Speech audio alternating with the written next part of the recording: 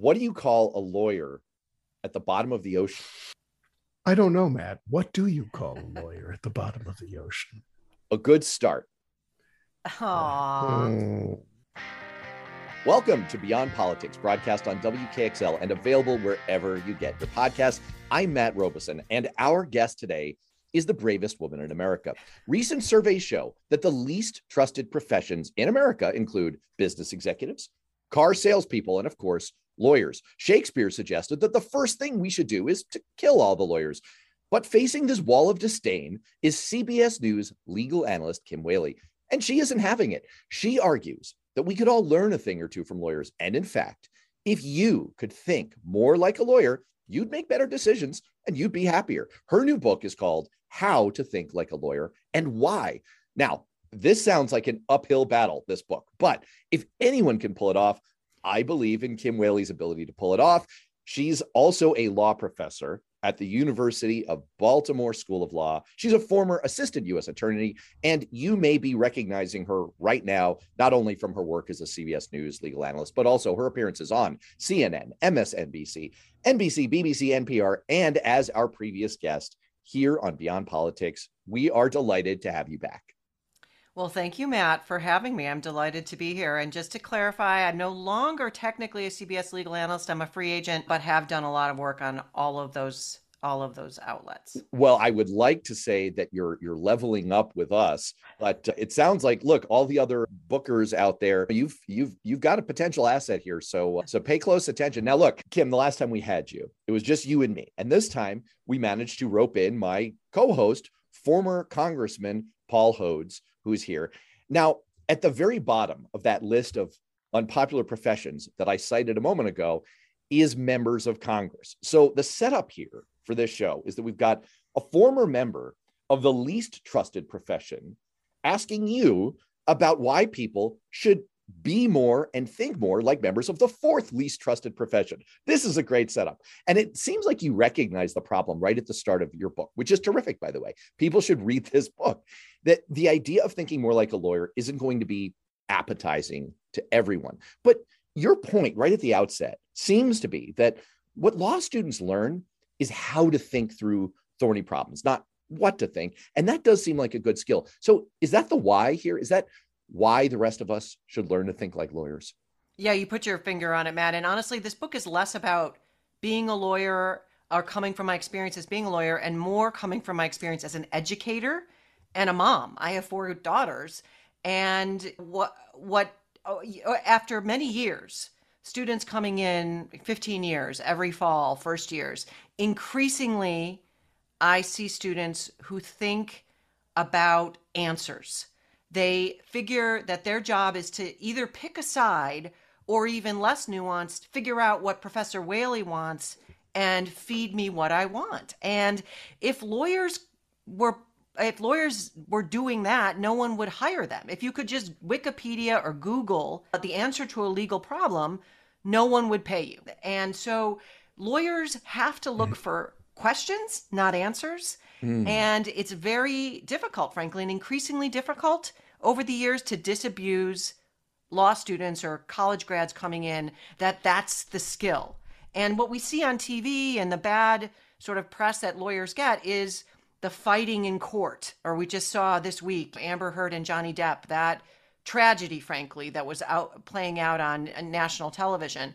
But what we don't see are the weeks, months, years sometimes of spade work that lawyers have to go through to get to the point where they have a case to make in court, that they've figured out how to get the evidence in, that they've figured out how to make an argument within the limits of the law. And we also saw this, I think, play out in the 2020 election, where 60 plus Trump-led lawsuits were thrown out, not because those judges were more neutral than politicians or voters, but because they're bound by rules. And I think when you're bound by rules and there's accountability for breaking rules, which is the case in the legal system, it's fairer and more predictable for the rest of us. All I can tell you is that you're just the very title of your book and the subject of the book really just gave me I don't know not exactly PTSD, because I'm now of counsel at my old firm, but I spent a lot of my life thinking and acting like a lawyer. And I really relate to what you say about the first year law students coming in, because I was a terrible first year law student. I was just awful. I had come in after a life in show business. I had 8 careers in show business before I went into the law, just opening up my heart and expressing myself emotionally. And now I had to come in and learn how to think like a lawyer. And it wasn't until the very end of my first year that I had a brainstorm, which was, wait a second, when I'm doing these exams, they don't want my answer. They want me to ask the right questions and be able to argue both sides. I don't need to come up with the answer. I need to be able to say, well, you might argue this and you might argue that. And in the end, maybe it's this, but it's more likely that, but maybe not. And when I did that, I became a very successful law student. And as a lawyer, I suppose that thinking like a lawyer has been part of my life ever since. I'm in business now, and my colleagues will often turn to me and say, well, you're the lawyer. What do you say? And I say, well, let's go and look at it this way. And then let's look at it that way, because we're negotiating with somebody and he might be looking at it this way, but he might be looking at it that way. So part of your argument in the book is that being a lawyer helps you with good decision making. So let me take you just out of your practicing law as a profession. Has there been a time when you've been able to navigate a complicated problem or develop a solution to a situation because you've been trained to think like a lawyer? Well, I think I suspect many people who have law degrees remember that exact moment you're mentioning. For me, it was in law school, we had to do a brief in a writing class for one side, that is, argue one side. And then when we showed up for the oral argument, they did a switcheroo and had us represent the other side. And I'll never forget that. I was so convinced that my side was right. And imagine a world in which, like lawyers have to do, you have to imagine your opponent's best case. You have to imagine that you are standing in the shoes of your opponent. It's an excellent lawyer, and you've mastered their case as well as your own. And your question reminds me, frankly, of a trip I took to Disney World recently with my daughters. And I was in an Uber with an Uber driver who was pretty vociferous about his support for the former president, pretty vociferous, unsolicited about his belief in the election being fraudulent. And it was clear I was not on the same page. My daughters, frankly, were a little bit uncomfortable. It was an hour-long ride. By the end of the ride, this man said that the next time we come to Florida, he's a scuba diver instructor and he'd be happy to show us around.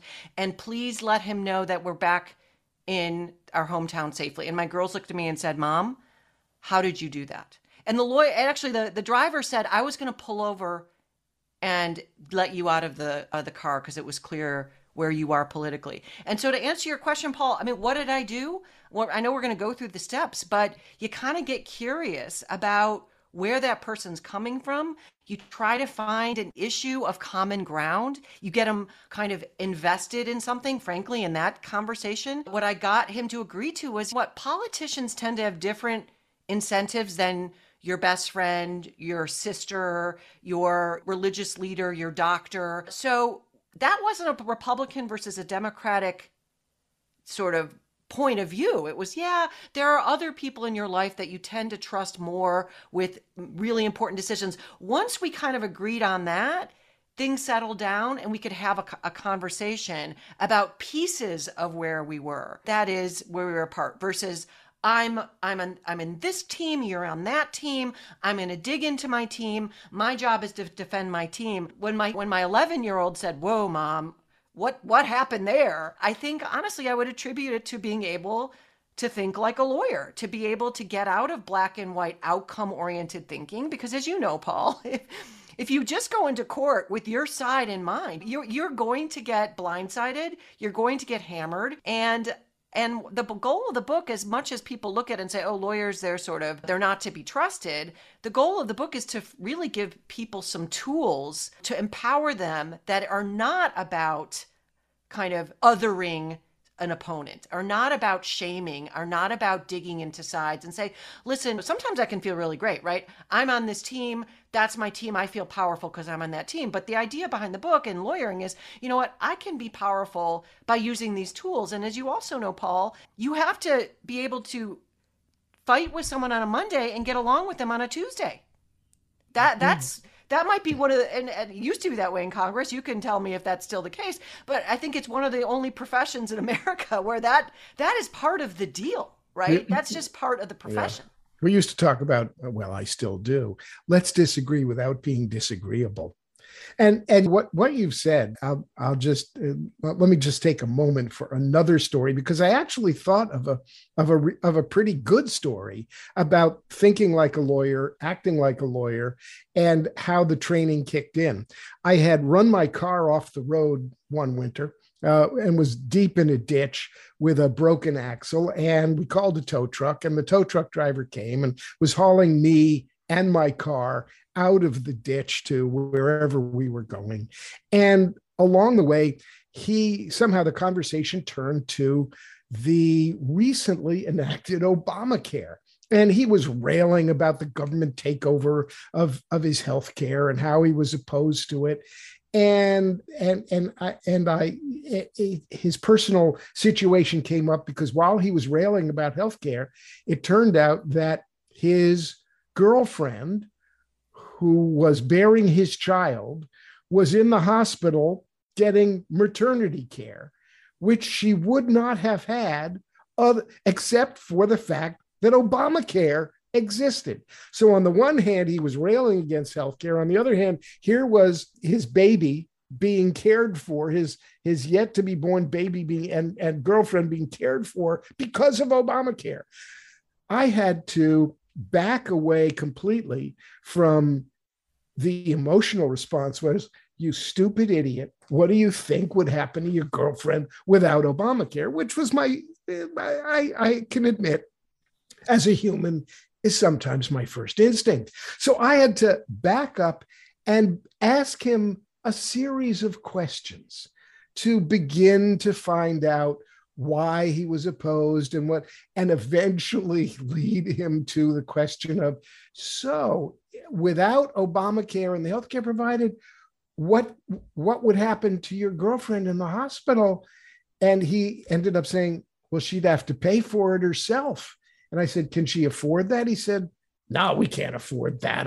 Come on, we can't afford that. I said, well, maybe you'll think about whether there are some benefits to Obamacare, and left it there. But except for my training as an attorney, kicking in to be able to back up and ask those questions without blaming him, that conversation would have gone sideways really fast. What both of those stories point out is the very first part of your formula. And for people who are now listening to this and saying, all right, maybe I should check out this book, you should, because this isn't like a mystical formula that you keep to yourself.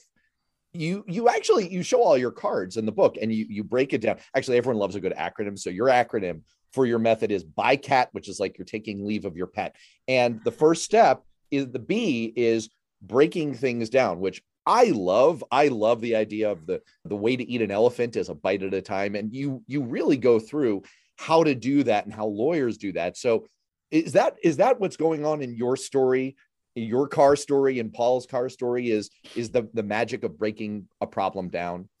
Well, that's certainly the first step. I mean, I think Paul's story could bring out all 5 steps, but I've talked to former students who have said, or been on panels actually, one student in particular who said that is the number one thing she took out of law school and my classes in particular is to break it down.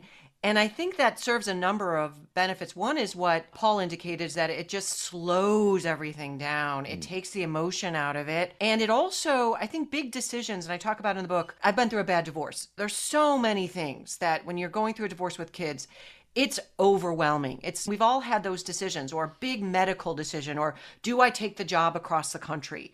And if you just, like the elephant, if you consider that as one big problem, your fight or flight sort of hormonal reaction can kick in. You start getting anxious.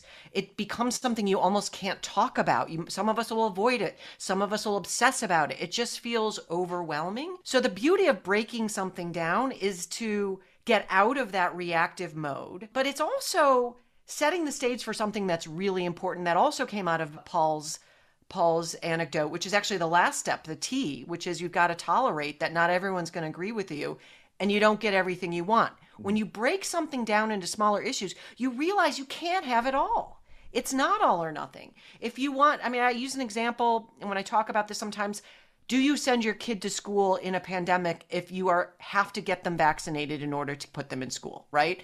So many things, people could react to that. I'm pro-vaccine, I'm against vaccine. That's how a lot of us did it in the past few years. But actually, if you break that down, there's a lot going on there. There's the educational needs of your child. Do they do better in the school environment? Or are they okay with Zoom? Maybe they like Zoom better. There's a social, psychological development. I think kids are really suffering from being isolated, particularly kind of the teenage years and the college kids. A lot of social anxiety, a lot of problems from just being isolated. There's the medical benefits or problems. There's the pros and cons of a vaccine, but there's also maybe your child has some pre-existing medical condition and really COVID is complicating for them. So there's all of that. And then at the end, maybe, Matt, is your political views on the role of government and whether schools should be mandating that. So when you break all those down into little pieces, it becomes a lot harder to be black and white about this, to be team-oriented about this. Then you do an analysis of each of those pieces, and I have in the book, you prioritize which are the most important to you. So maybe you're really anti-vaccine, but you know your kid is just not going to do well on Zoom at home. Just not going to do well. And you say, okay, I know when I go to bowling or to the country club with my friends this weekend and my kid's going to school and got a vaccine, maybe I'm going to have to deal with some social shame, but this is what my kid needs. And that's my priority. That's a really different approach to some of these hard questions that have now become so politicized that really do impact our families than yes, no, right, wrong, black, white, red, blue. It's that polarized thinking that gets us in trouble. It's good, and I talk about this in the book, the science behind it. If the pterodactyl is going to eat you, or if you're about to get hit by a car and you're in a stressful situation, or if you've got to make the deal of the sale, sometimes those kind of reactive decision makings are really important. But some of these more complicated issues, it's like law is rarely black and white. It's mostly gray. And life is rarely black and white. It's mostly gray. And that's what the book tries to do, is to give people some tools for dealing with the gray. But Kim, I do want to touch on the third element in the acronym, in your formula, because I have a bit of a problem with it, to tell you the truth. It's the C. It's collecting lots of facts. Now, you start out that chapter and you point out, it's actually a great piece of data. And I did a little math. I don't want to make people nervous, but you basically point out that it would take you 3,000 years of binge watching full-length movies to watch what is the data storage equivalent of what's held now in data by just Google, Amazon, Microsoft, and Facebook. Not the rest of the world, not all the governments, not every other company, not every other institution on earth, just those 4 companies. That's the amount of information that's out there. And, the thing about that is that nowadays my 9-year-old can produce a pretty good report on, let's say, whales. He just did that for school by spending 15 minutes on Wikipedia. And an AI could do the same thing. But the trick, and you alluded to this earlier, is knowing what information is really important. And I'll give you an example. We did a tabletop training exercise when I was in graduate school. We had some of the top foreign policy experts in the country in to kind of run this exercise with us. And the scenario was a new Cuban Missile Crisis. And we had a former Air Force general who had been he was a muckety muck in the Air Force. And the scenario was, there's a new Cuban Missile Crisis. What do you do to avoid nuclear Armageddon? And there was a key fact embedded in this scenario, which is, if you escalate what you do as the US, there is a real possibility that the Russian radar system is so bad that they'll get it wrong. They'll think they're being attacked. They'll launch World War III. And this Air Force general comes in and he suggests his move would be, well, let's drop a bunch of tinfoil over Moscow to disrupt their electric grid. And I'm thinking to myself, you have all this data, you have all this information. You missed the key fact that if you do that, World War III, the world ends. So how do you, in thinking like a lawyer and doing the third step of your acronym, collecting lots of information, how do you sift through it? How do you hone in on the information that really matters? Vital question that I think has outrun the law. And I've written about this for 10 years in scholarly journals, this idea of the digital age, big data, information overload. The Constitution, statutory law it's been completely outmaneuvered. And I think about growing up in the 70s and 80s, where I was one of 5 children in Buffalo, New York, and my mother got the encyclopedia at the super duper grocery store. And every month, if she spent enough money, she got the next volume. And all 5 of us used that for all our book reports, right? And if you really wanted to I did an honors thesis at Cornell in English. I had the 3x5 cards. I was in the stacks. I was pulling out the microfiche. The task was to learn how to excavate and find the information. Then the entire paradigm shifted.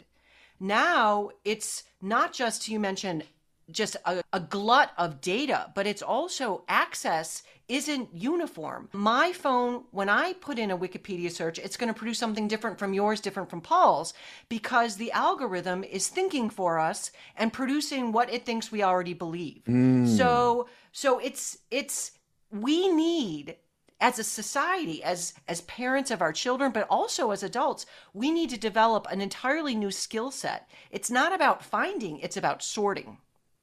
And I have some tips. I'm not necessarily an expert. I don't know if there's any expertise in this, but I do have some tips in there for people as a basic framework for how do you manage the information in your phone. Number one is to look into the source itself. You know, journalists have a code of conduct. They're not going to go to jail if they don't follow it, but it's a matter of professionalism. Certain outlets, I tell people, get in your DeLorean like Michael J. Fox and Back to the Future, go back to the 80s and see what were those entities. The New York Times, Chicago Tribune, Washington Post, ABC, NBC. These places that just as a matter of professionalism, they make sure they don't give you garbage information. That's number one. Number two is click on the hyperlinks. You don't have to go to microfiche. You can click on the hyperlinks, read the first 20 pages of the Mueller report yourself. Read the indictment. Read John Eastman's memo on January 6th. I know that we might see it. Read it yourself. That's number two.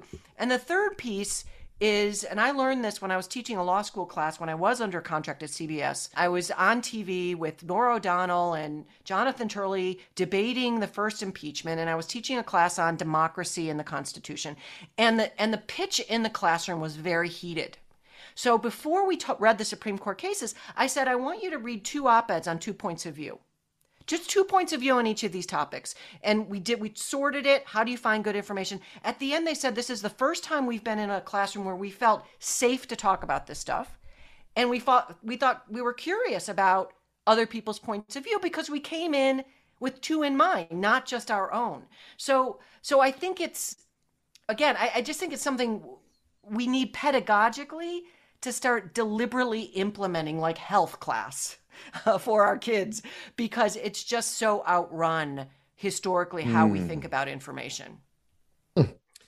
So let me go back to my time in Congress and ask you a question. When I was in Congress, the global economy collapsed, and Congress proposed rescuing at least the American economy with something called TARP. We were going to rescue all the banks, and I won't go into the crazy way that all developed over the course of 24 hours when we got a plan supposedly from the Fed, which said, just give us billions and billions of dollars and don't ask any questions. But I had to decide whether to vote for it. And Matt was my chief of staff. And of course, my mother was on the phone early and often yelling at me that I had to do something to save everything, which was very important to me, but didn't help my decision making. But Matt set up an hour where two of my most capable staffers argued each side of whether to vote for it or not.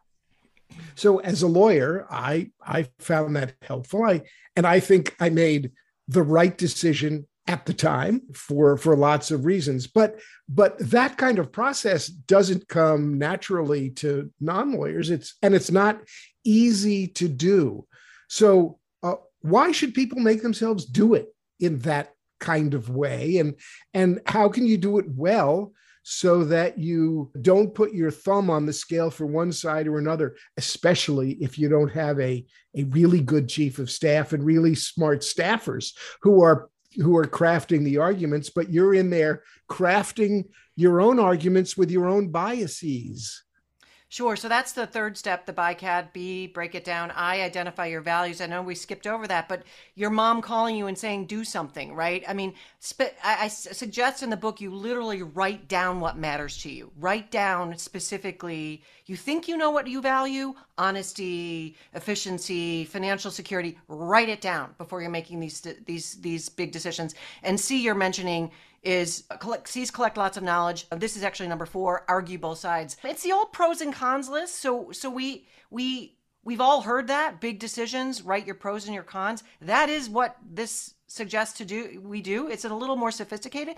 But the alternative is where Vladimir Putin is, where it's an echo chamber. George W. Bush, the Iraqi invasion. You're hearing just one side of things that people already think they want to hear.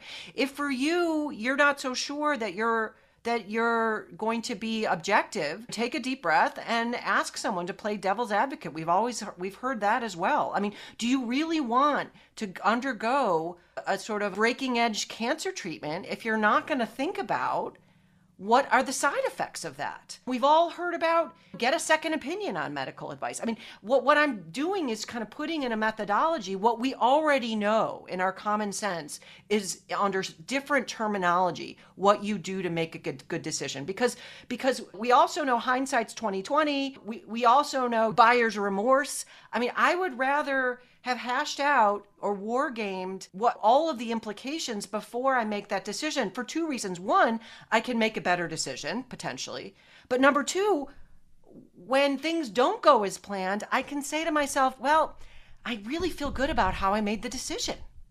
So we're not going to beat ourselves up, or we're not going to second guess us as much. I'm also thinking, and that's the T, break it up, identify values, collect information, argue both sides. T, tolerate that you're not going to get everything you want and that not everyone's going to be happy. But part of the idea is if you go through steps 1 through the first few steps, first 4 steps, when you have to give some stuff up, when you have to compromise, when it doesn't work out necessarily that great, you can feel, okay, I did the best I could. I made the best possible decision with this methodical and careful thought, really specific about what matters to me. And if you've identified your values and you get 60%, but it's consistent with your value, my argument is you'll feel better about it because it aligns with your personal values. And frankly, that's something I learned as a kid. I mean, that's not about being a lawyer, but as you know, from having gone through law school and practiced law and been in Congress, values underlie our law across the board. In common law England, there were no criminal laws. Yeah, the Klansmen fought it out. I mean, they killed each other to death. And then the king came in and said, I need some order. This is too much chaos. And then they developed a criminal code. So there's your value system. We want order. Why do we stop at stop signs? Why do we stop at red lights? And they're tickets for speeding because we like order. We don't want to give our kids, a 16-year-old, the keys, period. But we certainly don't want to give them the keys to the car thinking that they're going to get to the first intersection and it's willy-nilly and they could just get mowed down by an 18-wheeler because there are no laws. In other parts of the world, there aren't laws like that. You can drive on the sidewalk. It is best person wins. And so I suggest when you're making decisions in your own life, you do the same thing lawyers do. We call it policy in the law.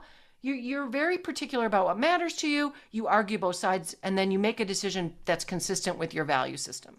What I really appreciated about the book is that I made the decision 20 years ago not to go to law school. I was in grad school at the time. I actually had a friend. I was agonizing about whether to add a law program, and I just couldn't get there. And eventually she said, Matt, I have a question for you. Do you want to be a lawyer? And I said, God, no.